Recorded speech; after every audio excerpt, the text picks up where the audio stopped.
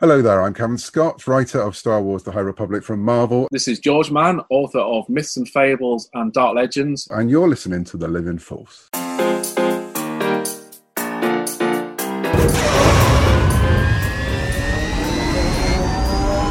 Welcome to the Living Force Podcast. Always two there are. No more, no less. A Utini Podcast Network production. A master and an apprentice. Episode 147, Conversation with Cavan Scott and George Mann. But which was destroyed, the master or the apprentice? On this episode, get ready for new Star Wars books. My powers have doubled since the last time we met, Count. We go down under via Massachusetts with our Patreon of the Week. Good. Twice the pride, double the foe. And the Utini crew talks with Star Wars authors Cavan Scott and George Mann. Sith Lords are our specialty. And now, here are your hosts, Dr. Corey Helton, Eric Eilerson, and Wes Jenkins. Hello, everyone! Welcome to The Living Force, a Utini Network podcast all about the books we love and the creators we love even more. I'm one of your hosts, Eric Eilerson, and joining me tonight to witness one of our favorite chats with two of our favorite guys are two of my other favorite guys. Starting off with the man, the myth, the legend who is hiding his glorious Star Wars sign, Dr. Corey Helton. Look at that! There it is. Look at its glory. It's glorious. It's glorious. Although I do have this giant gaming chair, and you don't get to see it really. You just get Rus. Rus. I love Rus. It's my favorite franchise. Rus. Oh, I love the visual jokes for our audio listeners. It's great stuff. But what I love more than that is the man behind the buttons, the man who keeps us going, the man who triple-checked the audio, Wes Jenkins. Hello, everyone. When I was setting up my studio here, I noticed that I could put Doc into the shot a little bit. So what's up, buddy? His favorite chair over here I will be in the living room, and he comes all the way in here and sleeps in here because apparently I need to move this bed into the living room because he doesn't like the other one he has. Yeah. In there, so. Oh, man. I completely understand that. I now, because this is my office, everyone, this living room / office / one bedroom Chicago apartment, all day when I'm working my regular person job, Morden will come in here and sleep on the couch, and he will put the pillows and blankets in such a ridiculous, towering cacophony that every time I have to do the show, I have to reset the room. But I love you, buddy, and I wish you were here instead of hiding from my voice. But while Morden isn't here, you all are. Hello to everyone watching us live and listening or watching us later. We love you. If you're watching, of course, remember to like and subscribe to the channel. If you're listening to us, make sure you subscribe to us on your podcast catcher and give us a review. 5 stars only would be lovely, and if it's not 5 stars, I don't know. Forget that I said that. Just enjoy. We are happy to be here. Like we said, our main show tonight is going to be our conversation with two lovely men, Cavan Scott and George Mann. But before that, a little bit of news.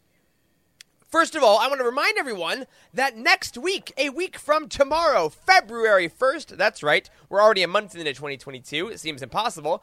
Midnight Horizon, this guy right here, comes out next Tuesday. Look at this thick boy, almost 500 pages of greatness from Daniel Jose Older. And if you're following our socials, you will know that our review is dropping day of, both our written and video review of Daniel Jose Older's Midnight Horizon. Spoiler-free, will be dropping next Tuesday, February 1st on release day. So we know you already got your pre-orders in at the utini.com release schedule because you know what's up. But if you want to check out our words and our thoughts as you get the book or before you jump in, next Tuesday, Midnight Horizon, absolutely cannot wait. And if you're on this YouTube channel, a reminder that last week we premiered our trailer for our upcoming documentary about our trip to Asheville that will be on Patreon. And that trailer is now clipped out and live on this channel. I believe it's 2 or 3 videos back.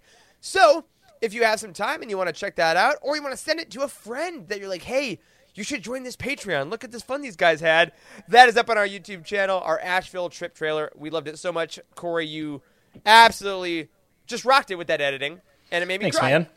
Maybe Thanks, man. We Doesn't uploaded all of our video footage to this platform we're going to play around with and see if it works. Nathan on our team has agreed, and maybe regretfully on his part at this point, to help us edit this thing. And I uploaded over 200 gigabytes of video footage. I mean, it's like 14 hours of video footage or something crazy like that. So I'm excited to see what it is. I mean, the interviews look really good, and it's going to be fun. It's going to be a fun project. It was like a 3D printer, but it was uploads. Like, people are like, oh, it's going to be 14 hours to see what comes out, and it's just video footage. So, very excited about that. And people that are helping us get to that goal, I want to shout out a few. Our new patrons this week that headed over to patreon.com/Eugene to join the family. We have James Weimer, who became a monthly patron, and Nico Caboras, who upgraded to the Inquisitorius level, and Ski, who became an annual patron. Thank you all so much. We hope you're enjoying the extra shows, the early shows from our bonus shows there, and of course, the extra commentaries and the upcoming extra documentary and all the other amazing content we have over there. But most of all, aside from all the extra content that's over there, we hope you're enjoying the feeling that you are keeping Utini afloat. Everything that we're doing in 2022 is thanks to you. We've been having meetings today even talking about new programs we can use to make the site more efficient, to make all the resources better, and we wouldn't even be able to think about that without your support. So thank you so, so much. Now, it's been a while since we've had this last thing, but for the first time in many weeks, our lovely Patreon manager / documentary star, Timothy Guthrie, reached out, and we have a patron of the week. Wes, put him up on screen. Let's see who it is. G'day, lads. My name is Matt Billington, and as you can probably tell, I'm from Australia. But I recently moved to the States and now reside in Connecticut with my soon-to-be wife. It's just a little bit colder here than I'm used to, but I'm getting over it. So my love of Star Wars began way back when I was 6, when I first watched The Empire Strikes Back. And ever since then, I've devoured the movies and TV shows at regular intervals. A super fun Star Wars fact of mine / humble brag is that because my cousin worked for Disney, I got to see The Force Awakens in an advanced screening days before the release. It was a great day. So I first attempted to get into the novels back in 2006 when I read Shadow of the Empire, but I found the EU timeline very confusing and couldn't find the resources I was looking for online on what to read next. So it wasn't until The Mandalorian aired that I decided to give the novels another go. But I was so bloody confused about what was canon and what was legends, so I went onto trusty old Google, and then bam, there was Utini. And they had the simple answer that I was looking for, as well as the very powerful and almighty timeline and reading order. I'm also a big long-distance runner, and I was looking for a Star Wars podcast to keep me company on those 2-hour long runs. But I needed a podcast that was going to be positive and where the hosts actually like Star Wars. And then, bam, there was Living Force. So since then, I've read 25 canon novels and over 200 canon novels, with The Lost Stars being one of my personal favourites, closely followed by The Light of the Jedi. I'm loving the High Republic at the moment. Well, lads, that's enough out of me, but thank you so much for all your hard work, and I'll leave you with one final question. If you got to decide on the next canon novel, which character, event, or time period would you want to explore next?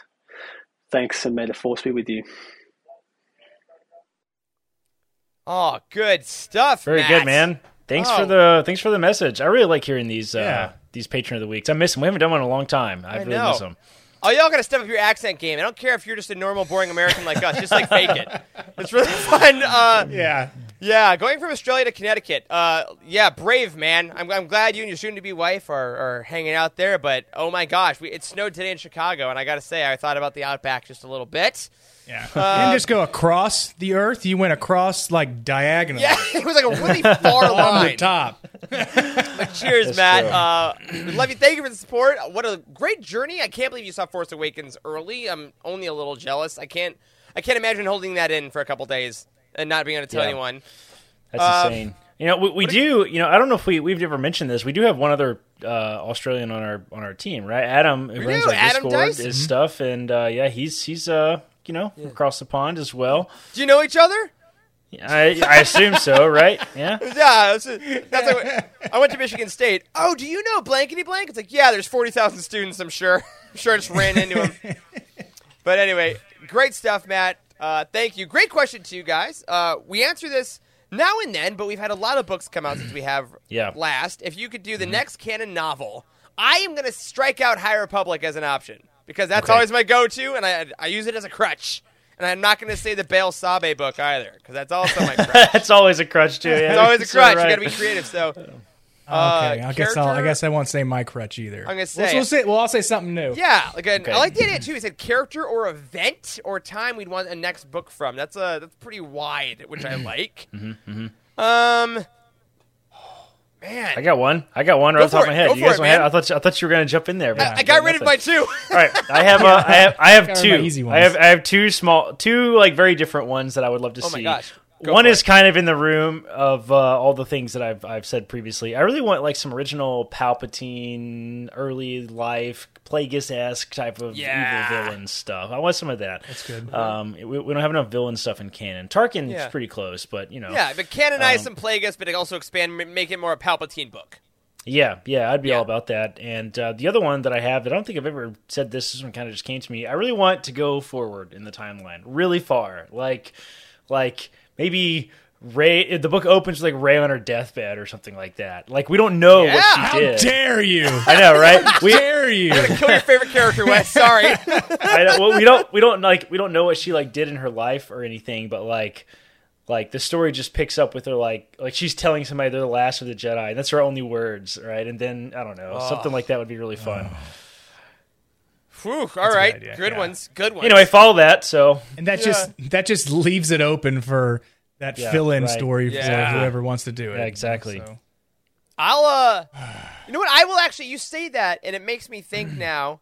Weirdly, we're 2 years out now from Episode 9, right? Which is like the magic sweet spot. It was 2 years between films, and I do think that I am ready, in a way, to get the next chapter of that. So not necessarily as far as you maybe, Corey, but like I want to see Finn and Rey Jedi's stuff because Finn was like, I'm force sensitive, basically what he's going to tell her at the end of the movie. I want to see what's next in Finn's story because he was thrown around in so many different ways, and he kind of got like a little bit of that before the Awakening book. But I'd like to see where he goes next. So Finn book, but also I will also do too.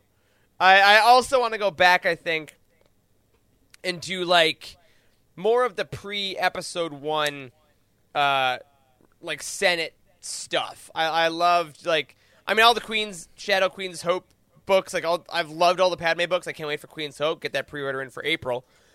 But I want to see more of that Senate time. Like, is there a young Bail Organa time? Doesn't have to star him, but like that section of kind of relative peace of is the Trade Federation young? Like what's kind of going on here? And see like is Valorum just getting elected? Like things like that. I think I would really like to visit that time period. I think would be a lot of fun. Yeah, I'm down for that for sure. What do you got, Wes? Well, I'm gonna say my easy one because this is I really want it, and I'll say it now. That way I don't ruin the second one. So first one is I want a Sifo Dyas story. I want Sifo Dyas in. Oh dang it! movie. You always go with that one. Dang it, I always forget that too. It's so good. Right.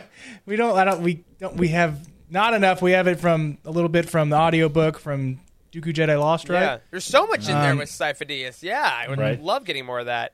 So I'd love to, get the backstory on like his headaches and the way his premonitions were. That would have been so will be so awesome. They're gonna do it. It's amazing. But my second one is, I want young Darth Vader, just like right after Episode 3. What is it? The Dark Lord. That version where we get to see him. We get to see him in the Bacta sphere that he's in, of that like where it puts his armor on for him and everything. We got a glimpse of it, but that's probably all we're gonna get. Yeah, because I still would like to see. Yeah. I like they hit that like in Charles Soule's comics a bit, but like letting that really expand out in a full novel of like what is he doing would be really, really sick. I remember there was a good chapter in the Dark Lord that like specifically went into what he went through and what he goes through every day. It's treacherous. Yep. It's such a good read. Yep. Yeah, and Stephanie in the chat, that's the one. Darth Vader, Dark Lord of the Sith. Legends novel. they call it the Dark Lord trilogy with Labyrinth of Evil, Revenge of the Sith, which Wes hasn't read, and one. Darth Vader, Dark Lord of the Sith. Yeah. So that's right.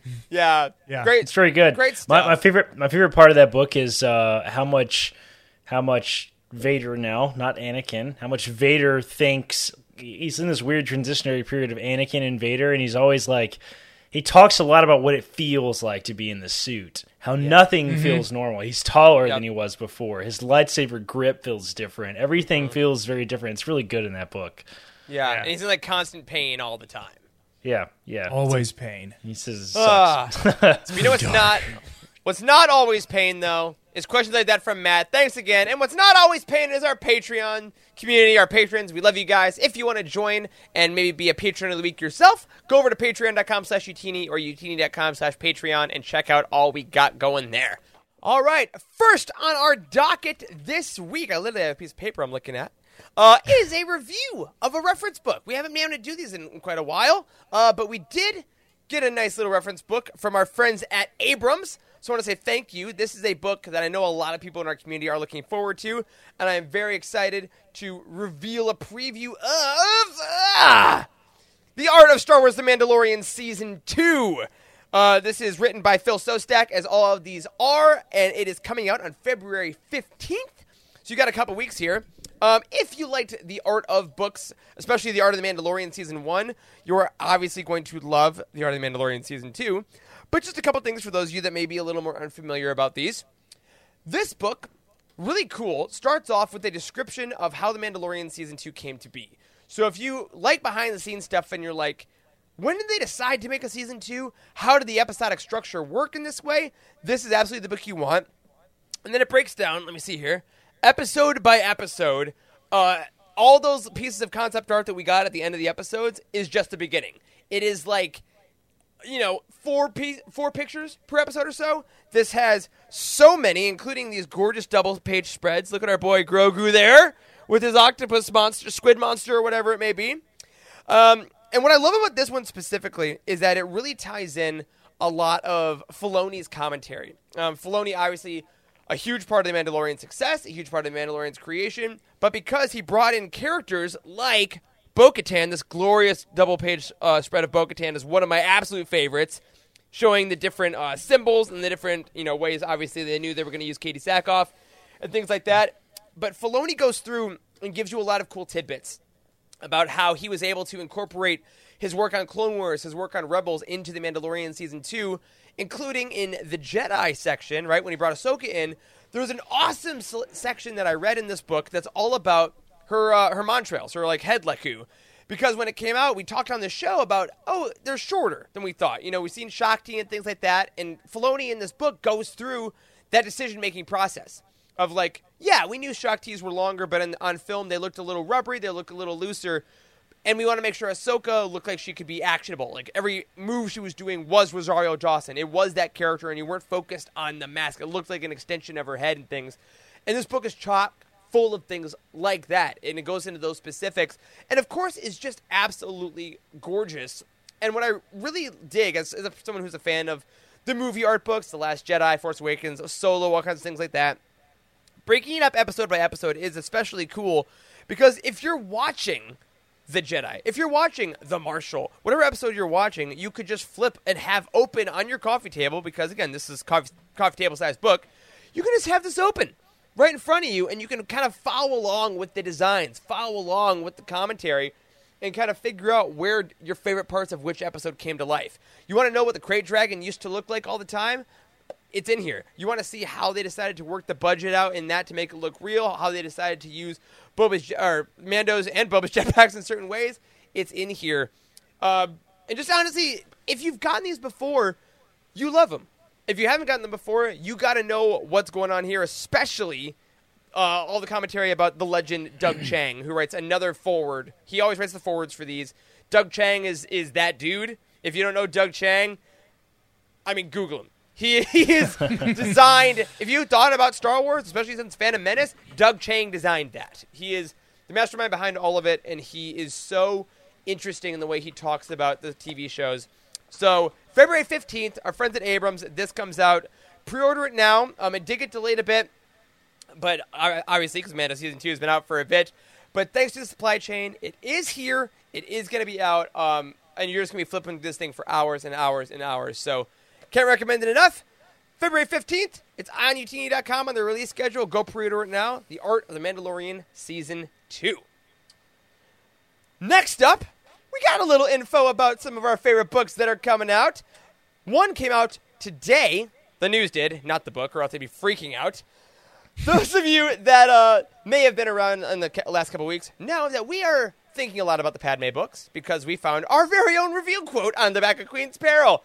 However, there will be no quotes on the back of the next Padme novel, being Queen's Hope, but there will be another picture because today we got to see the back cover of Queen's Hope. Wes, throw that beautiful image up on the screen. Tara Phillips drew this. This is not a photo. Holy crap. This is that's not a photo. Oh my god. That's insane. That is insane. We're looking at a picture of Padme on her balcony on Naboo for our audio listeners. The lake dress. Yeah. Yeah, and this is the back of the new Padme book, right? Is that confirmed? Yeah. I mean, she kind of implied it, but I didn't know. E.K. Johnston tweeted out today. She tweeted out first saying, can we appreciate the dress? And she tweeted out the front cover of Queen's Hope. We're like, yeah, great. And then she's like, but what about the back of the dress? And we're like, what? And then she tweeted this out and tagged the artist, Tara Phillips, who's done all the Padme covers. And Queen's Peril, the hardcover, the back of it was the paperback cover of Padme in the red kind of action outfit from episode 1. And this, I can only assume this may end up being the paperback. Yeah, you want to shout that comment out? That's hilarious. Evan in the comments just said, what a beautiful NFT. Get out. Get out. Oh, my God. I hate them. But, yeah, I just want to shout this out because the artwork on these books has always been great. We have been I'm like, Evan, Naboo fungible token. A+. A+. That's hilarious. Oh my God. Get out. But yeah, Tara Phillips absolutely crushed this. And if you wait for paperbacks, you might get this cover. But if you want the full artistic experience, make sure you have the hardcover pre-ordered, which is coming out now in April. It was going to come out literally last year, I believe, and got delayed. But it's coming out in April. So get that pre-order in, and you can look at that beautiful cover all day. Another book that's coming out soon, which we mentioned earlier in the show, Midnight Horizon, coming out next week. We got an exclusive excerpt, was released at CNET this past week. However, just because it was released at CNET doesn't mean there's nothing on Utini, does there? Of course not, because our very own Meg Dowell wrote up a recap that you can find on utini.com, in which we find out that Master Yoda is dueling with his apprentice Cantum Sai in a flashback sequence. It's a very beautiful excerpt. As someone who has finished this book, and my review will be coming out next week. It's one of my favorite parts of the book. I think that the dynamic between Cantum and Yoda is incredible. If you don't know Master Cantum Sai, they are a Jedi from the High Republic Adventures comic that Daniel Jose Older got to bring into Midnight Horizon. So definitely head over to utini.com, check out Meg's work on that excerpt, including the link where you can go to CNET to read the whole thing. Fellas, remind me, have either one of you been following High Republic Adventures at all? Are you familiar with Cantum, or is this going to be your first experience of the character in Midnight Horizon? This will be my first. Yeah, I read all the High Republic Adventures up until, Was there a pause in it for a little bit there? I think like the first 6 episodes were the first 6 issues were one collection, and then I think they moved on to another volume. Yeah, something like that. There was a pause there where there was like 2 or 3 weeks where I didn't get one, and I was like, okay, and I fell behind, unfortunately, when that happened. So it's so easy to do. Do. I know. With comics, it really is. It is. But also, if you have read High Republic Adventures and you got some money to burn and you got a week, highly recommend at least diving in, getting some of those characters under your belt before Midnight Horizon. But if you're like Wes and it's gonna be your first time, that's also fine. But go read out that excerpt, kind of see the cadence of the story that Daniel Jose Older is writing. It's really, really beautiful stuff. But fellas, you know what else is beautiful? A promise. Besides a promise Wes? kept. Okay. After many delays, that promise is the promise that LEGO Star Wars The Skywalker Saga is getting released. It's finally coming. Guys, a gameplay trailer, 6 minutes long, revealed that this game is finally coming out April 5th of 2022. Can't believe it. Real talk, still have doubts. Oh, sure. Sure. Oh, man. I listen, I am literally not going to believe that this game is coming out until I'm holding it in my hand or I'm actively logged into the menus. That's the only... not even the menus. Not even the menus. You're I have to be beat in... the whole game, so you know it's not a fever dream. Yeah. When I finish it, then I'll know it's finally out. Yeah, there we go. Yeah. I can't wait for this. The trailer was great. I mean, the gameplay looks super fun. It's very different than any other Lego game before. If you haven't watched it, check it out on YouTube. It is a really sweet trailer. And, most importantly for our show, they announced that there are going to be over 300 playable characters, including our Lord and Savior Bail Organa, who our very own Jacob found in a screenshot. Thank you. Can't wait. And... in an interview, they announced that Mr. Bones is going to be playable from the freaking Aftermath books. Mr. Bones is going to be in a video game. That's insane. That's insane. I know. Mr. Bones, what? Catch me up on Skywalker Saga. Yeah, all of it, please. Details. Go ahead. Yes. No, but so you're gonna be able to play anything from episode 1 all the way up until episode 9. That's correct. You can pick, you can go movie by movie if you want. There's going to be all the planets from all of them, and you can go in whatever order you want, I believe. How big is that game going to be to download? Oh my God. Probably huge. The most recent Lego games have been huge. I don't know if you guys played the Lego Dimensions or anything, but those games are utterly enormous. And this is entirely a new game too. Just to be clear, this is not the old Lego games that have just been remastered or anything. This is an entirely new game, which is really fun. Have you guys played these? I've played a couple of Lego Star Wars games. I watched Heather play. Yes. Oh yeah, on game nights back in the day. Way back when. I played a little bit, but I know we have some people in our crew, like Emma was talking the other day, that she grew up with Lego Star Wars. It was her game as a kid. Right. And I was kind of in my in-between Star Wars obsession when these first came out. I was more into, sports and Marvel and things at the time, and I didn't quite come back to my obsession until later.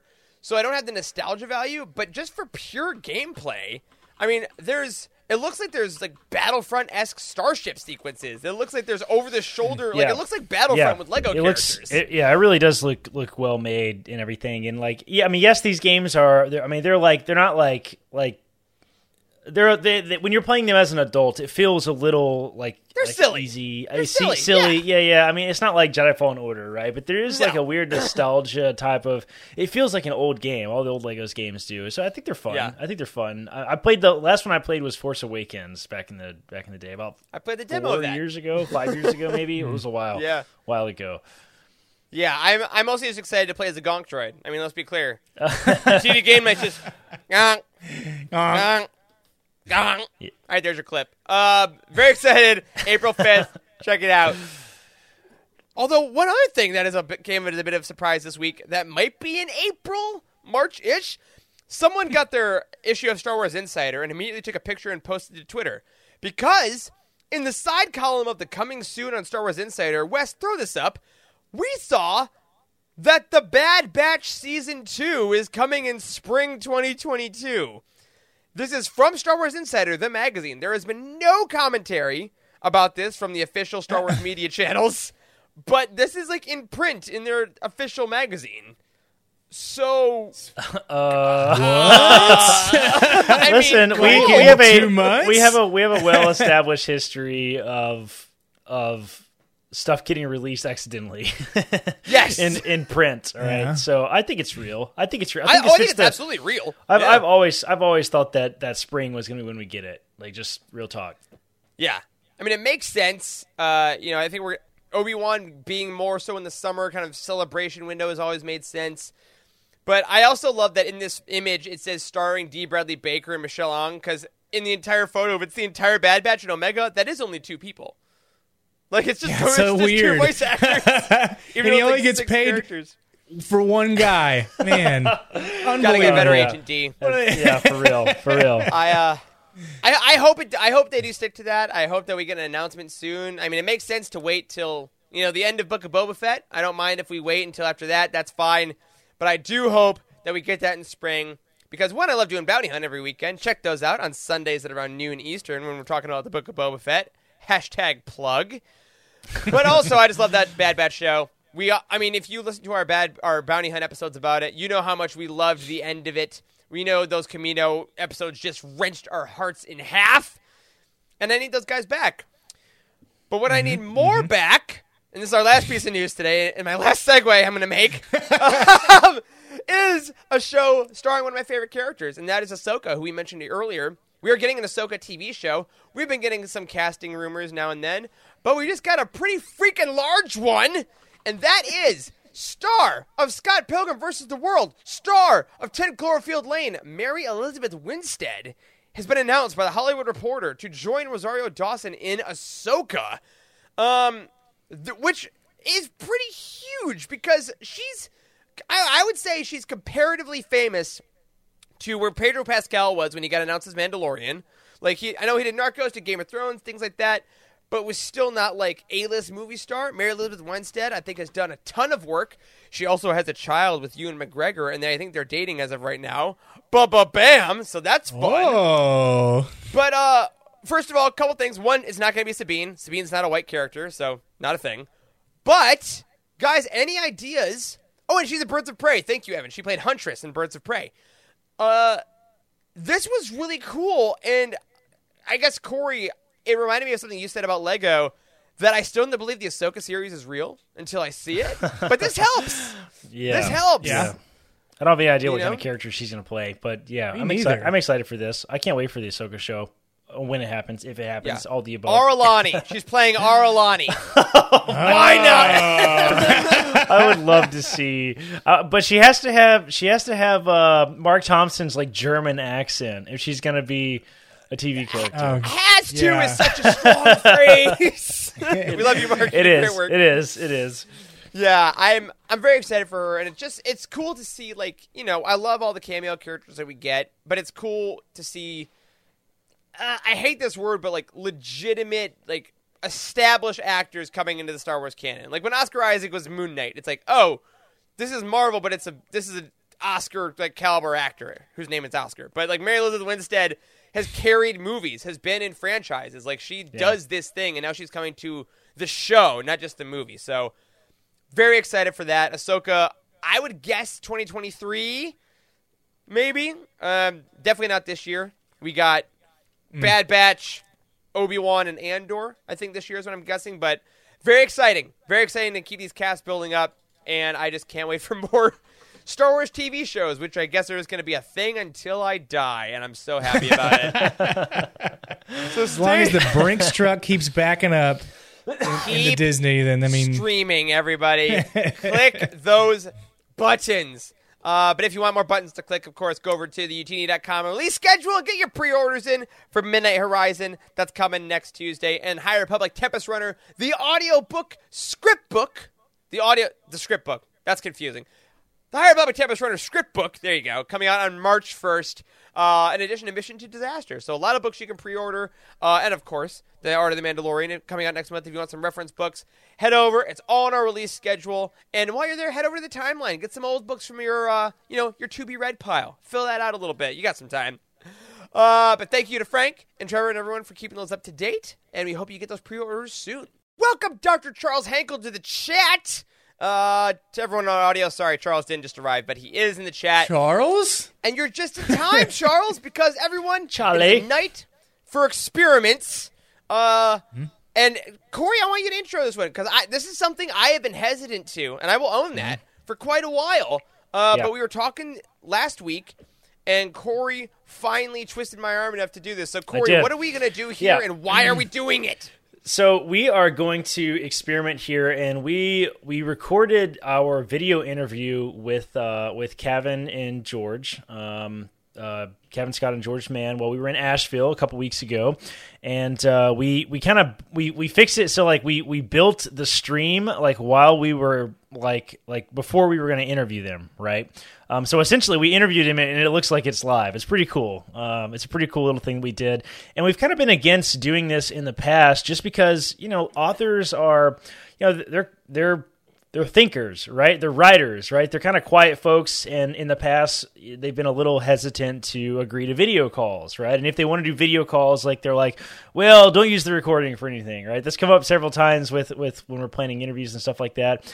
But the pandemic has changed people, and now they're like cool with interviews and stuff. We all got webcams. I know we all have webcams now, and Scott and Mann have always kind of been pretty cool about that sort of thing too. So I'm excited to try this. So what we're gonna do is we're gonna roll the interview from when we did it live, and we're still gonna be present in the comments and stuff. And I hope you guys enjoy.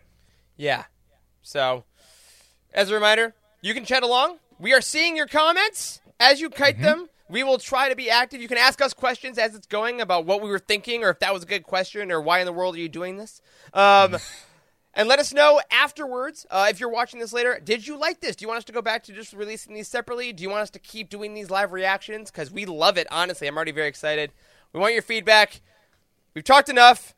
I already stepped on Corey's really great teeing it up. Wes, bring it up, mute our mics, and let's jump into the comments to watch our exclusive interview with Cavan Scott and George Mann.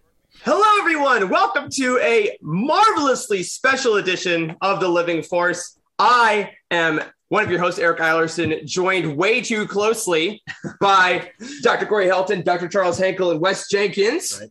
But more importantly than these losers, I am joined by two of the most wonderful writers and, frankly, people that we have in our Star Wars space. We have, first off, the newly revealed High Republic author, George Mann. George, how you doing? Welcome. Thank you. It's great to be back. Oh, my God. So excited to have you. And, of course, our known High Republic author and also Utini's 2021 Author of the Year, Cavan Scott. Welcome back. Hang on, let me get my trophy. You can CGI it. Can you CGI it later? We tried it, I wish. Yeah, we tried so hard. I have to say, we tried so hard. It's somewhere out there, and the thing is, I know it's coming. So it's like a little extra Christmas present. I won't know when Christmas is going to appear. So brilliant. Yeah, I always had the utmost respect for the Royal Mail until now, and now it's gone. It's gone. That's because you don't live in the UK. Oh, we have no respect. I have to say that as well. It's called royal, right? It has to be good. It can't ever be subpar. well, guys. So we are here today, obviously, to celebrate not only your work but also your friendship, real or not. The two of you have been writing together a lot this past year, and we would love to start today to talk a little bit about that. So I guess I just want to ask both of you, when did you guys first consider a true writing partnership? Not only a friendship, but when did you decide, hey, we should actually write together? I don't know this man. I don't know why I'm here. Who are you? I'm trying to think back because, so we've known each other since 2010, haven't we? I think is when we actually met around that time. And ever since early doors, we talked about the idea of doing projects together, didn't we? I was supposed to explain how we met. We met online. We met on a Doctor Who forum. And amazing. So then we had basically a date. We went and met up in London at the British Museum. It was like, so we'd only sort of seen each other by the avatars on the forum. And so, I was standing there and I had a red carnation on and I had a newspaper under my arm so he would know who I was. Oh, my God. And we met at the British Museum. It's the most bizarre thing in the world. But even by then, I think we'd already started talking about story because it's what we do. And emailing back and forth. About what we were working on at the time.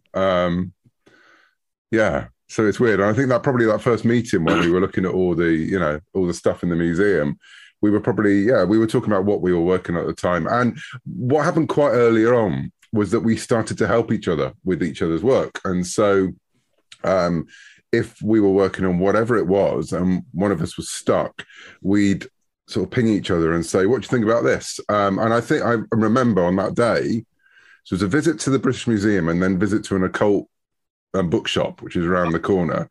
And because obviously I was involved and George is the same. And I think already then we were we were like, I think we'd been there an hour before we started pulling each other's stories apart in a good way. And so, yeah, I think it became a natural thing beyond that we thought that we help each other so much and we think along the same lines while also having different areas where we poke each other at different points of the story because our brains work different ways, that we should use this for something together as well as just our own work. Yeah, and actually that day out set a kind of template, didn't it? Because ever since we go out together quite often when we can, and we'll meet up somewhere, and we'll often go around a museum or a gallery or something and hang out in their coffee shop, but also look at the exhibits, and that usually sparks some ideas for stories. So we kind of, and then we'll be talking about creating stories as we're walking around exhibits. We've done it in London. It's just a part of the process for us now. I love that. I love that there's so many locales that you guys can discover stories together. And here, Corey, our next question actually is about that. Yeah, I wanted to ask you, you guys have talked about, and other High Republic folks have talked about in the past, like you guys have gotten together for these sort of retreats. I guess that hasn't really happened probably much during the COVID times, I would imagine, but like kind of prior to all this High Republic thing kicking off, I know you guys got together and did some storyboarding and that sort of thing. Could you walk us through a little bit what that process was like? How did you get the call that this was going to happen? How did you end up? Where did you end up? That sort of thing. On the retreats thing first, we actually have met up quite for retreats a couple of times during COVID. Like you guys, we make sure we test. We're all vaccinated. So we were kind of like, we'd rent a place for a week and basically leave our wives and children to fend for themselves and go. People, they're fine. They're strong. Yeah. That makes it sound like fend for themselves against the wolves where we usually live. The UK seems like a little scary place sometimes. We don't know. But yes, so a couple of times last year we managed to do that for a week at a time and work on non-Star Wars related stuff because while we have been doing Star Wars projects together, we're also writing other things of our own. So we tend to use that time for that.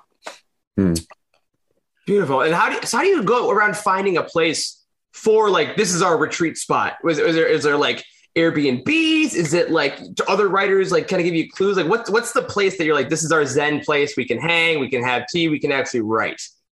I think we try and find somewhere far enough away from anywhere else that we can't be too distracted. And we both love the countryside. We both love folklore and sort of history.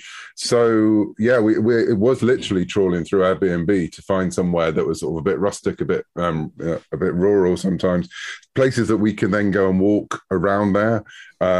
Anywhere that's it's got a slightly sort of like, so one of our favorite places to go is very near some old Neolithic standing stones that we love to go back to. And so the kind of things that inform our stories and inform the stories we also enjoy. So yeah, and now we have found a couple of places that we go back to, and actually we try and make sure there's a monthly sort of day retreat as well, because we live about 3.5 hours away from each other. So we found a place that's sort of equidistant in the middle. And so once a month we go there, and they now know us, and we have a little room that we hide away into, and we walk in and they go, "Oh, it's the screenwriters." And we go, "Yes, that's us." Oh my gosh. And then we have to hide the fact we're watching movies. So it's work. So what you're saying is what we're doing right now is what y'all usually do. So if what y'all have created came out of those trips, then I'm excited to see what might come out of ours. If it's the 10th of what y'all have. Nonsense. It's not going to be good. I can probably tell you that. So, Cavan, I like the way how you told us when you first met that y'all you looked at each other's writing, kind of gave good critiques on certain aspects of your work. What is your favorite thing about George's writing? My favorite thing about George is how much he likes me, and A+ friendship right there. Well, I mean, I think the favourite thing that George has done of his own is the Witchwood books, because again, if you haven't read them, these are a sort of a mystery series with supernatural and folklore, and actually it was Witchwood that sort of led to him working on Star Wars as well, because Mike Seglain had read those books, and I think Mike had met George beforehand and at San Diego, and then he'd read those books.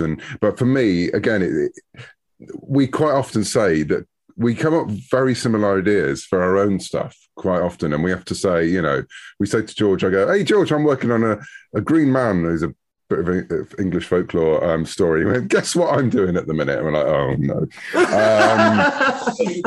Do you have a date on that work? Can I see what you wrote down? Yeah.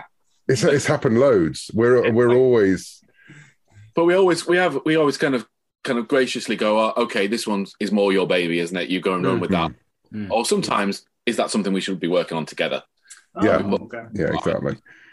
So we kind of. Neither of us get grumpy with each other about it, do we? It's just no.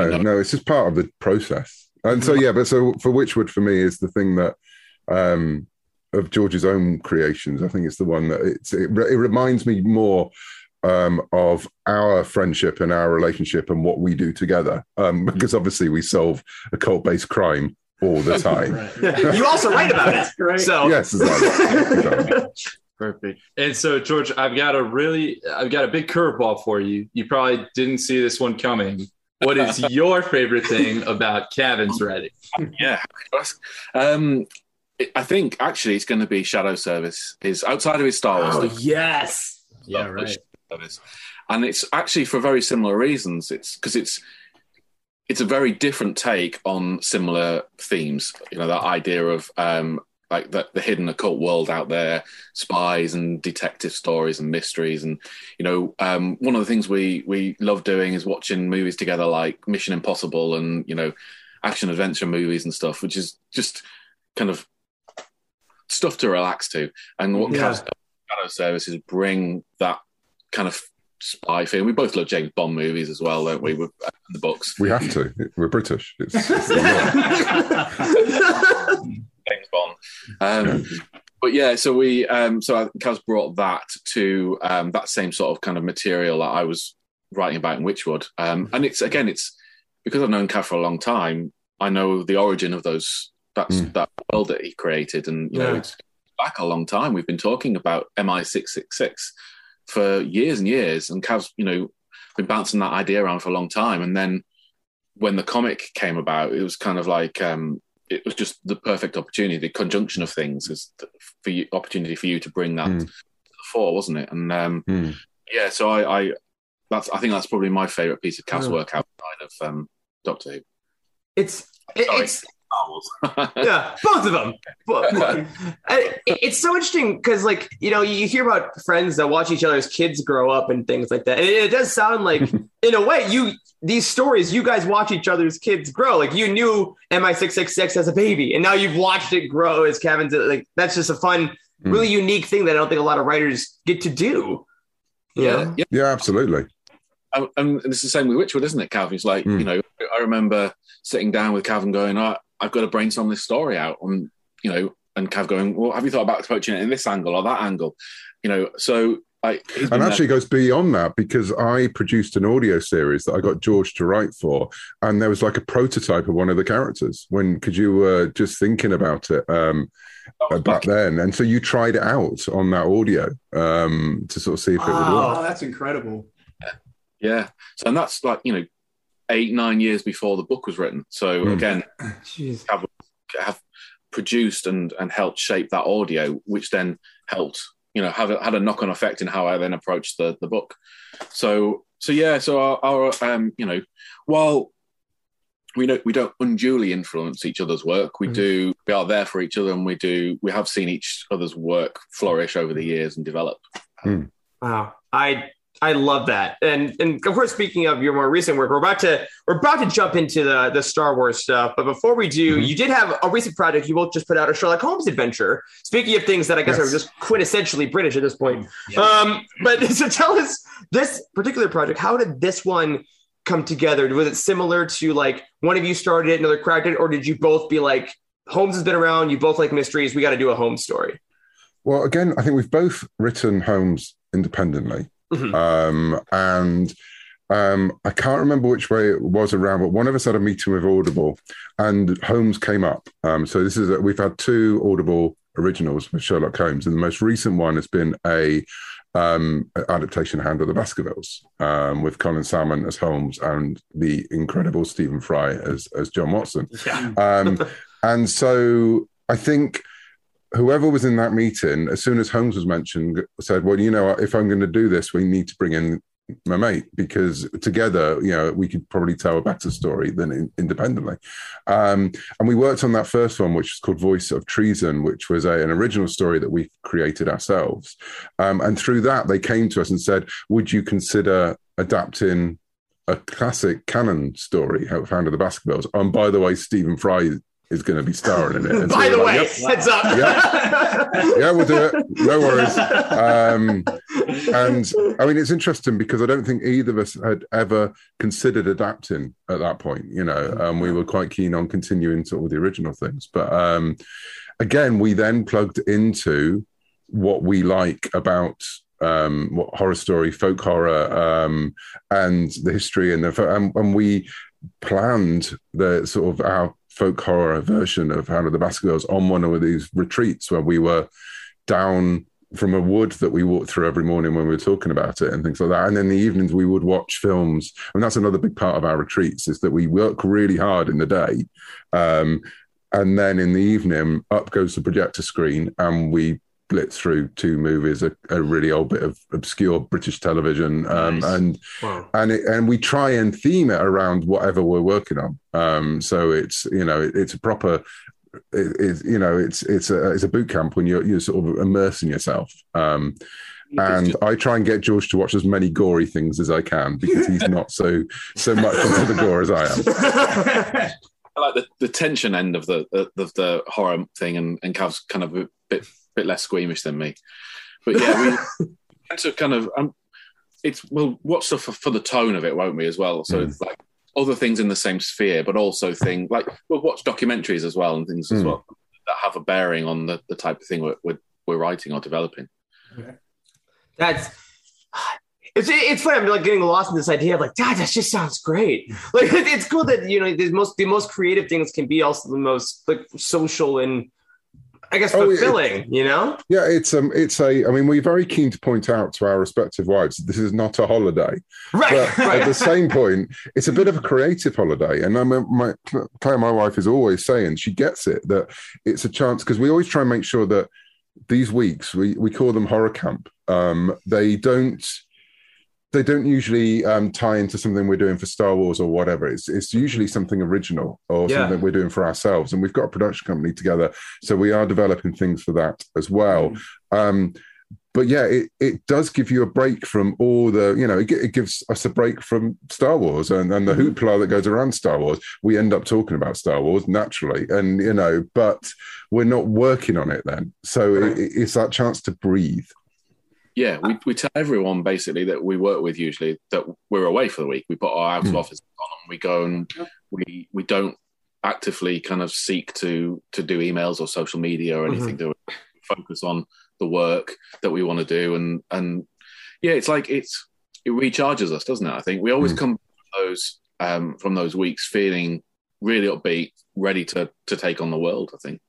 Yeah, and it's more than just writing. We always try and make sure there's half a day in one of these weeks when we sit down and go, right, what are you working on this year? What am I working on this year? What should I? And it's a chance to come up with goals and reestablish, rearrange our priorities, and really think about, strategize, I suppose, and I say we have a company as well, so there is a part of that as well, that we're working out what we're doing together. And so they're vitally important, they're fun, and we always come away with an idea that we didn't know we were going to go in with as well. That's the best thing. I mean, so the last one we did was just before Christmas, and we came out of it with an idea that we never would have I don't think if we'd sat down and said we are going to work up something in that area, we would never have done it. It just came out of all the conversations we're having all week, and things start to, a rolling stone gathers moss. Things started to build, and then we realised, well, hang on, we've got something there. And you can be guaranteed that every time we meet up, that happens in some way, depending how well formed you want it to be. Well, that could be, sometimes it comes and it's like that. Sometimes it's an idea that we'll return to, but it always happens.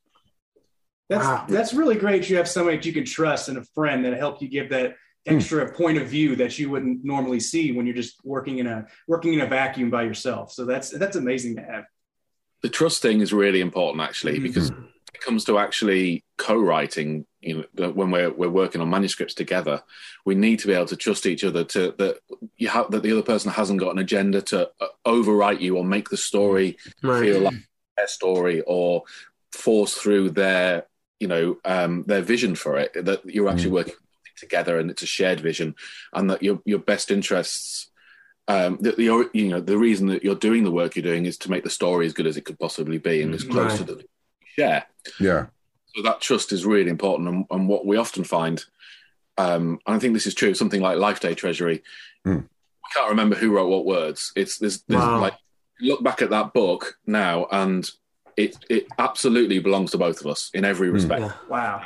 And it wasn't commissioned like that as well. They commissioned it thinking it would be George writes that one, Cav writes that one, and then we said no, we're writing all of them, and they were like, you are. But that's the way we work. One of us will do a first draft, and the other one will then pick it up, and we have an understanding and an agreement that the other person can change anything they want in the next draft. Doesn't mean you're not going to try and turn it back afterwards, but you have to have a damn good reason why you're going to turn it back. Sure. So and largely the turning back never happens because again, someone else is seeing something you didn't see or you couldn't see. And again, that's trust, and it's checking your ego in at the door and saying, okay, this isn't just me now. This is someone else, and I've got to listen to what they're saying. Fantastic. Absolutely. Well, going from checking ego to absolutely fanning one for a second. Officially now, let's celebrate George. Welcome to the High Republic, big time, man! This is incredible. Congratulations. Appreciate it. It's exciting times, guys. Yeah, it's funny when a little behind the scenes for our viewers and listeners. We started to put this interview together before the holiday a bit, and then the holidays happened, and oh my goodness, am I so happy that we had a delay because you were officially announced. Was it last week now? Yes, I believe on the Star Wars show. On the 4th for the anniversary. So, Corey, here tell us as George, our lovely first official Utini High Republic question. For George Mann. Yeah, for sure. Now, you've done a lot of cool projects in the past, but obviously this High Republic stuff is new, and you also have a lot of experience with the younger readers' books as well. Sticker books, A+. That's right. It's a little different. So, can you maybe walk us through what that first touch point looked like? Like when you got the phone call. I mean, did Cavan hey, they're going to ask you. How did that happen exactly? Say nothing, George. Say nothing. There's been lots of conversations going on for a while. Is what I'll say. Sure. I obviously we announced on the 4th that I'm joining the High Republic team, and in a bigger capacity. Yeah. Sure. But obviously I've been working behind the scenes on some stuff anyway. You mentioned the picture books. There's the Stellan story in Life Day Treasury. There's the Drengir in the Target Special Edition of Dalek. Mm-hmm. So for a while I've been having some conversations about supporting, where appropriate, or if I'm doing a Star Wars project, is there a little bit of crossover where it's appropriate to mention the High Republic and stuff. Mm-hmm. So in that capacity, I've been having conversations. Sure. Mm-hmm. And Mike obviously liked the stuff. Mike Siglain obviously liked the stuff that I've been doing, and they wanted to expand the team. It seemed, thankfully, I'm grateful, but to them it seemed like a natural fit for me to Wow. And they know that I work well with Cav, obviously, as well. So that's an added plus. So that there are opportunities for us to coordinate what we're doing. So Cavan didn't just add you to the Slack team and then delete the message that says somebody new has been added to the Slack team. Like you're just creeping in, like, oh, George has been here. Oh yeah, what do you mean? Well, it's funny because George was the first person, I think, in the world, and again, I apologize to my wife, who knew I'd been asked to do this in the first place because it happened at San Diego where we were sharing a room for San Diego, and I had breakfast with Mike, went down to have breakfast with Mike, came up looking a bit sort of shell-shocked, and George was like, what's just happened? And I went, you can't say anything, which is the beginning of all our conversation. And basically, George and me we're NDA'd with each other. We have an agreement. That's great. We can share stuff and know that, he knows I will kill him. Yeah, you're going to destroy each other. Absolutely. Yeah. And so I said, I've just been asked to do this thing and I probably should phone Claire. And so Mike told me and I told George. So George was right, has been there through my High Republic, and so I've been texting him and like FaceTiming him from some Skywalker Ranch going,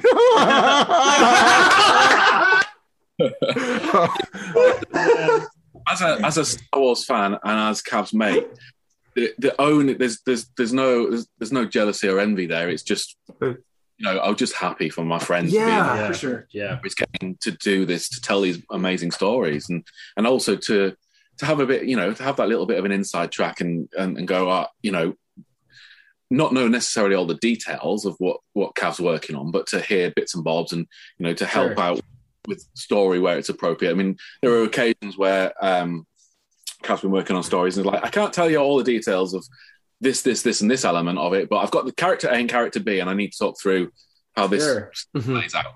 We'd just do what we usually do, and then it would, obviously, that would be part of his Star Wars thing. Yeah. But the great thing is actually we as I joked, we NDA each other, but George was literally NDA'd when he did the Drengir story. Wow. So suddenly I could talk to her, and because Mike had sent stuff through to George for reference points for the Drengir story in Dark Legends. Suddenly I could talk to George knowing that it was safe to, and so it was great because again, it was someone who was also on my own time zone who I could say I'm working on this. I need someone to talk to quick. Yeah. And so George, for me, it feels like George has been there from the beginning, which is wow. And I think it was inevitable in a way, because we'd meet up, Mike and George at San Diego and New York and things. And it would be I think it was always a general understanding that whenever there was an opportunity, George would be brought in. Right. And it's not nepotism and it's not anything like that. It's because he's such a good writer and he knows and he's going to play a role in the High Republic that we needed someone who writes like George. Yeah. And that's why he's there. I would imagine too that at this point the partnership you have is almost kind of marketable in a way too. Like, I mean, I would say it probably is good for creators to have folks that they can work together and people know that they kind of come as a pair, that's like a level of quality of sort of that peer ownership that I don't think a lot of people have that. So it's very unique. Yeah. And I think we support each other, we promote each other. And I think it's, and obviously we have a business together.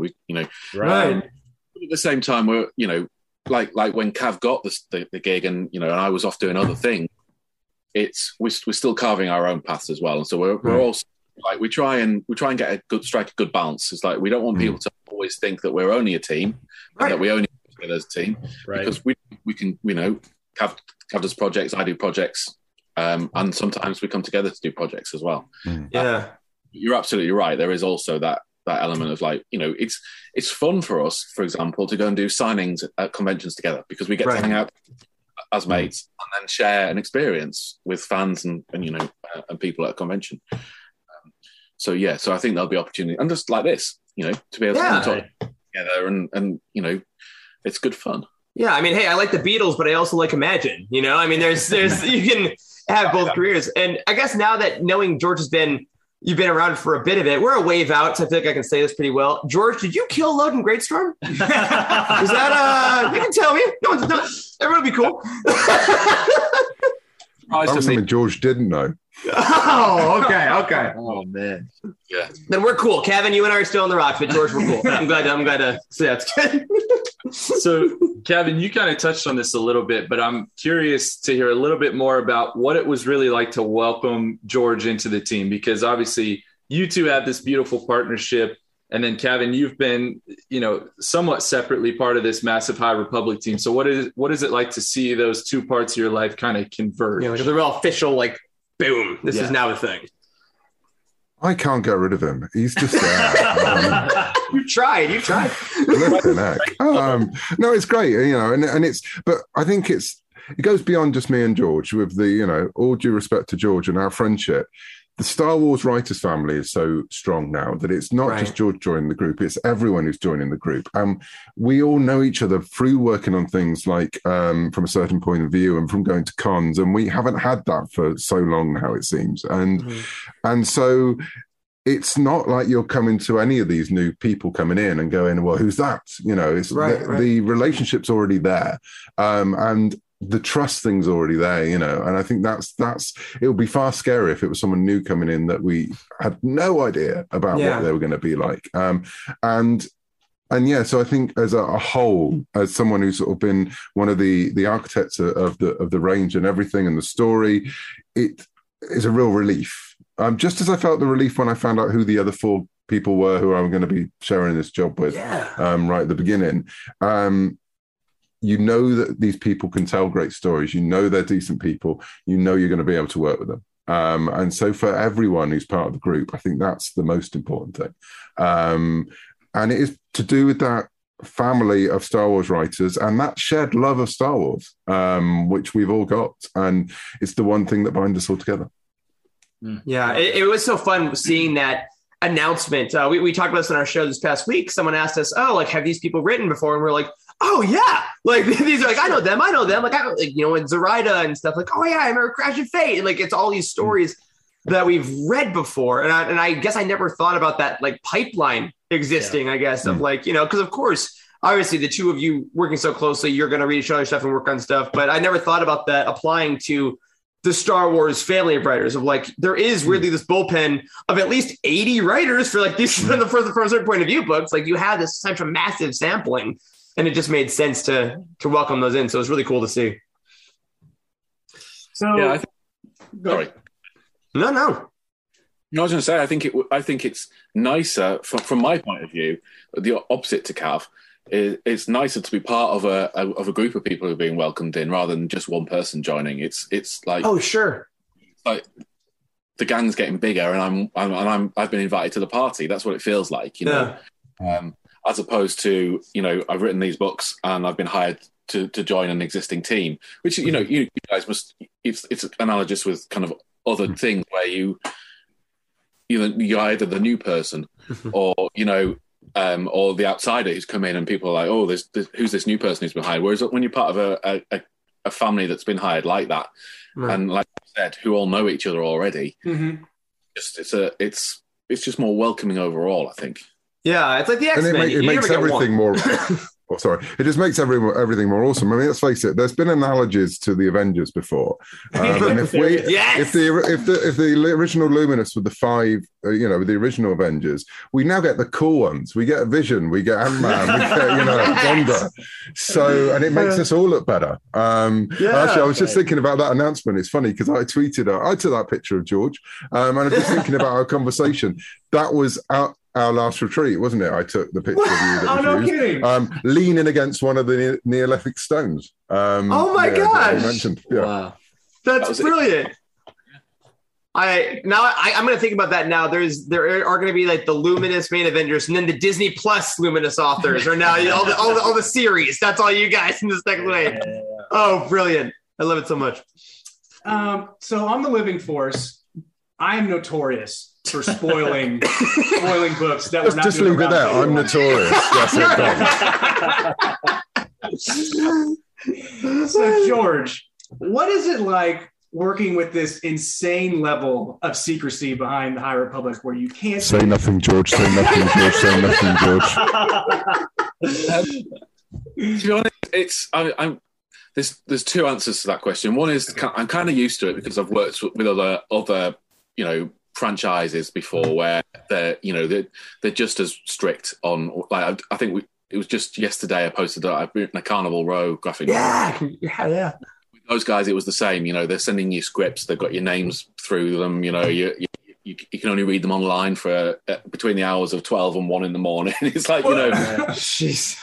Not literally, but I mean, it's like specific rules and specific windows to do things, and you can't speak about it even to your family. It's like, so nothing new on that respect. The difference actually is what Cav was saying earlier, is that there is this little family of people I can talk to about it, who is the rest of the High Republic team.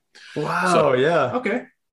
On Carnival Row, it was just me, just working with the team Legendary, which is, a great experience, but you can't share it. Right. Whereas High Republic, you're part of a team, so there are people to talk to.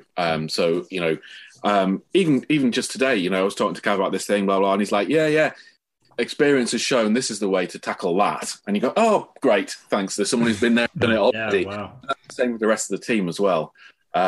So yeah, I think that's the answer to it. It's like it's nicer in some ways. Like you have to be secret, but not to the people who are already working on it. So you've got a bit of an outlet. Yeah. So Wes, just talk to us about this stuff. Yeah. All right. You don't have to say it on the show. There you go. Learn something that I'm working on. Excellent. So can I just say, y'all have used the word family like a few times, and that really, it strikes me, and not to project too much of like what this trip and meeting each other for the first time has meant, but like the idea of things in Star Wars, major ideas in Star Wars that find their way into your personal life is really interesting to me.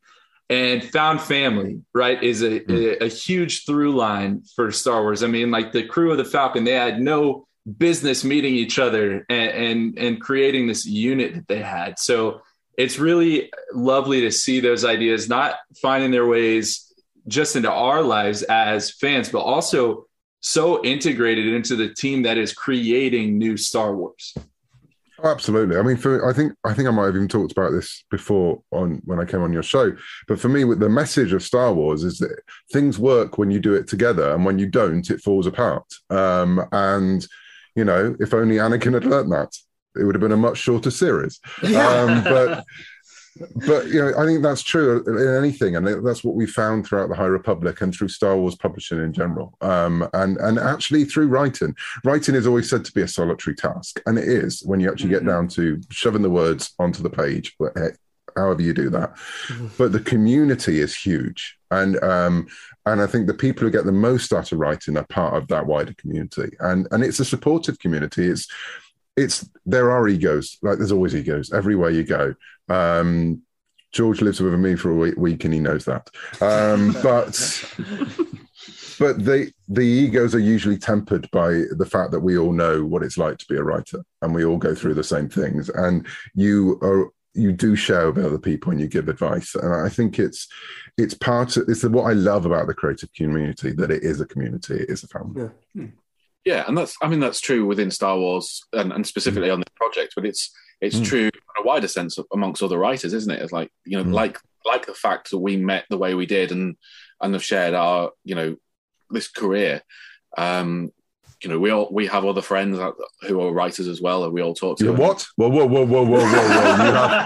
have what? Exclusive clip right here. It is. Revealed. Oh,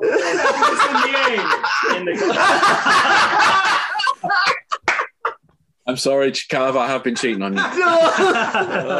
Oh my gosh.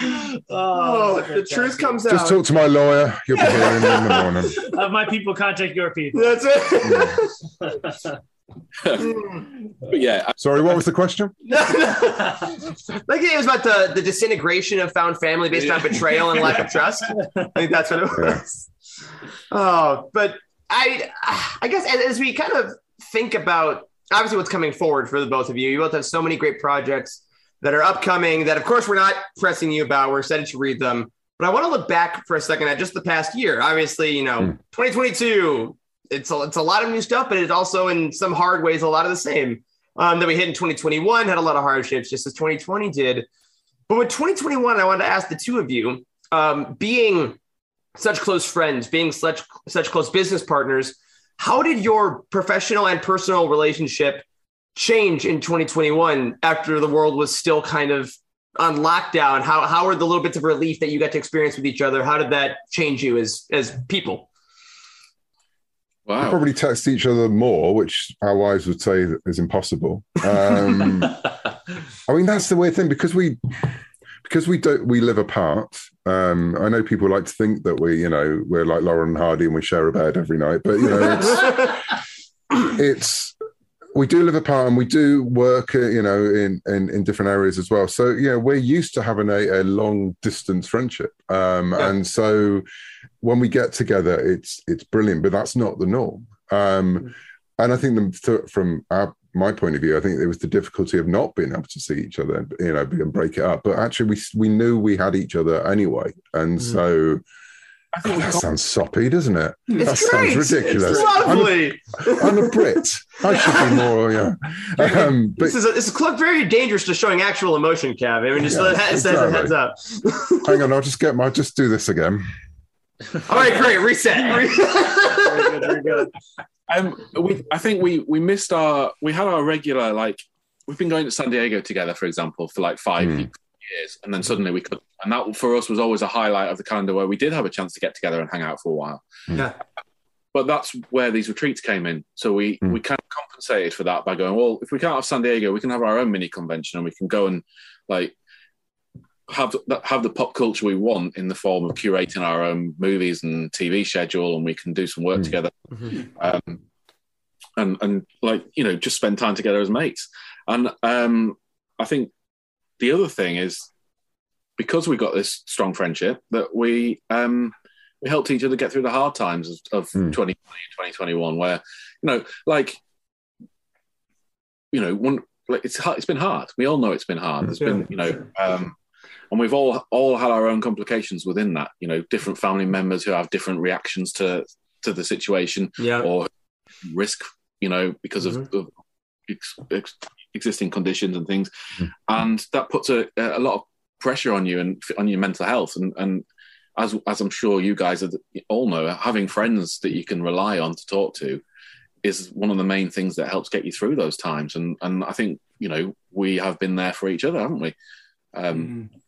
We're not, because we've got that trust. We're not scared to go, I'm feeling pretty crappy today, Cavan, and I need to talk to you, and we just jump on the Skype and have a conversation. Help each other talk it through. It's okay for you to having a crappy day, and be that voice of that. Give each other permission to accept that about yourself, and recognizing, because we do work in the same sort of job, we also know the pressures that puts on us. So we know what it's. I know what it's like when you've got crashing deadlines around you, and there's 3 projects, and the editors all needing it desperately tomorrow. And at those times, it can be really stressful, and we can talk to each other about those as well, and go, help me see the wood for the trees. What do I need to do first? And so, but we would have done that anyway. I think it's just the difference has been that, like everyone else, we've all had a hard time. So so we've probably leaned on each other a little bit more. Is that fair? I mean, yeah, it is. It's wild, because the fact that we're talking about this as the 4 of us are meeting, it's the same kind of thing that you all been saying, as I've been feeling the last 24 hours, is like thinking back to the past years without a group of like-minded good people to tell those, like, hey, I'm having a rough day. Whether it's, oh my God, this new book's coming out, I'm so excited. Or like you guys, I got this new project, let me tell you about it. But those days of, I'm having a rough time, or like, I'm worried about this, is so equally important. And I think that's so wonderful that the 2 of you are able to have both of those at the same time. Because I think that everyone who doesn't probably had a much more difficult time with some things this year. I think we're all pretty lucky. So that's pretty cool to hear. No, I think those support groups are so important, and having I know I joked about it being soppy, but actually we're both from a generation. I mean, George is a little bit younger than me, just tad. But where you are told as a British male, well, you don't talk about these things, do you? And you keep it all very much to yourself. And you're very prequel Jedi about it. And what I think we try and be is far more High Republic Jedi about it and actually talk, because then things happen. So it gets back to the thing of that things are better when you do it together. So I think that's that. If from my part of the High Republic, that's definitely the message I've been trying to show through it. And I think it's something in our relationships, our friendships, and in both our writing, it's something that comes through time and time again. It's a theme because we know how important it is and how real it is. Yeah. I mean, I know we all, when we were reading like Rising Storm, when Elzar goes to Stellan and is like, hey, I need you as a friend, not as a council member, not as a Jedi master. I need my friend to help me because I'm scared of what I've done. Is you read that amount of friendship, and everything you said does bleed through so beautifully. And George, I can't wait to see what other kind of stories you bring as well, because you're both such empathetic, good men, aside from writers as well. So I'm very, very happy that this initiative we love so much is continuing in that direction. And I think 22 is going to be a hell of a year. Yeah. So, okay, great. Therapy session. Yeah, very good. Yeah. Very good. Beautiful, guys. Yeah. So I'll be sending the bill, the invoice through. Good. Yep. Happy fine. to. Well, I mean, as we round up here, it's, I mean, my God, always such a true joy to talk to both of you. And I'm so glad we got to have this large group of the six of us to have this time. And world bearing. I hope that, May celebration time comes up. Who knows? But it would be really joyous to get back some of that connection community that we're all hoping for. But at some point, we'll keep our eyes open. Not this year, maybe next year. Exactly. Yeah. So now though, business wise, as we always do when we had talked to you guys this year, big year, most stuff you can't talk about, but the stuff that you can. What should our listeners and viewers be excited for from Cavan Scott and George Mann in 2022? George, you go because you've got loads this year. God, it's scary. So I mean, the next thing is the picture book. Battle for Starlight. That's 1st of February. But then I have the complete collection of Engine Ward, my comic series, coming out in February as well. There's an original graphic novel from Dark Horse called Mother Bridge coming in May. There's a Newbury Hobbs, which is my steampunk kind of fantasy Victorian fantasy series, got a big new novel from Tor coming in July. There's the Carnival Road graphic novel in July. And it rolls off. Oh my gosh! I got quite productive over lockdown. It's now starting to roll out. So there's loads more as well, but that's kind of the highlights of the next few months. And obviously, Star Wars projects that I can't talk about yet. Oh, marvelous. And of course, everyone that's watching, listening, keep an eye on George's Twitter, of course, for all updates. You beautifully let us know when everything's coming out with links. So keep an eye on that. All right, Cavan, the gauntlet's been thrown. How about you? Well, there's not much I can talk about yet, but in the near future, we have the end of High Republic Phase 1 from Marvel Comics. Yeah. We're already. We got that preview out. That preview of Avar having a frustrating day. Just dropped with her in Kyiv. You don't want to be in that corridor. After that, I have a new Pacific Rim graphic novel coming out later on this month, which ties in a lot of stuff it ties the original movies into the anime that was out last year. It's obviously the link between the two of them. So that's fun. Shadow Service returns in the spring for a new arc of demons and spies and shenanigans. Then, yes, there are things. I suppose the one thing I can talk about is Phase 2 High Republic Marvel comic in October. I can actually say that's a thing. Yes, it's happening. But I can't tell you anything more about it other than the fact it's 150 years in the past. God! Well, I also appreciate you all scheduling Phase 2 to drop in my birthday month. I know that was a personal choice. It means a lot. It means a lot. Yeah. So yeah. I can't wait. But my goodness, what a joyous chat with both of you, Cavan, George. Thank you for taking the time. Everyone that's listening and watching. I mean, what else is there? Look at these guys. Go read everything they do. I can't wait for you all to read all the projects. And again, guys, thank you so much for making our Thursday even better. Thursday, yes. Always love it. Thank you so much, guys. Thanks, guys. Cheers, then. Thank you. Oh, all right. There we have it. It was fun in person. We It was did fun to it. watch So again. good. I liked We talked it. to two famous authors, and they they don't know my name. They know Eric's name. They know you're infamous now. You're notorious. Let's be You're real. notorious. I am notorious. Well, everyone in the comments, thanks for watching that along with us. That was so fun to kind of, watch that a bit. I don't always listen back to our shows or watch all our stuff, but it was fun just to see that happen. And if this worked for you, let us know. We obviously love doing it. And go pre-order everything George and Cavan make. It was so lovely to see them. So lovely to hear them talk about that hard stuff at the end too, right? Like being of that generation that is finally able to open up and be emotional. That really got me watching it back. For sure. Yeah, me too. I mean, Cavan was pretty open at the end of last year about just the challenges that he faced, and he worked his tail off, and COVID was hard on lots of folks. So it's refreshing to hear, that from authors just in general. Yeah, a lot of people are going through the same kind of hardships. You may be going through, and they just don't voice it. But when they do voice it, then kind of feel that it's okay for you to say something as well. Reach out. Absolutely, reach out to your friends, help them out. And if they happen to be UTN award-winning writers, all the better. But so that was great. We hope to do those again soon, depending on what releases we have. As a reminder, 2 weeks from tonight, we do have our part 1 of our Fallen Star roundtable.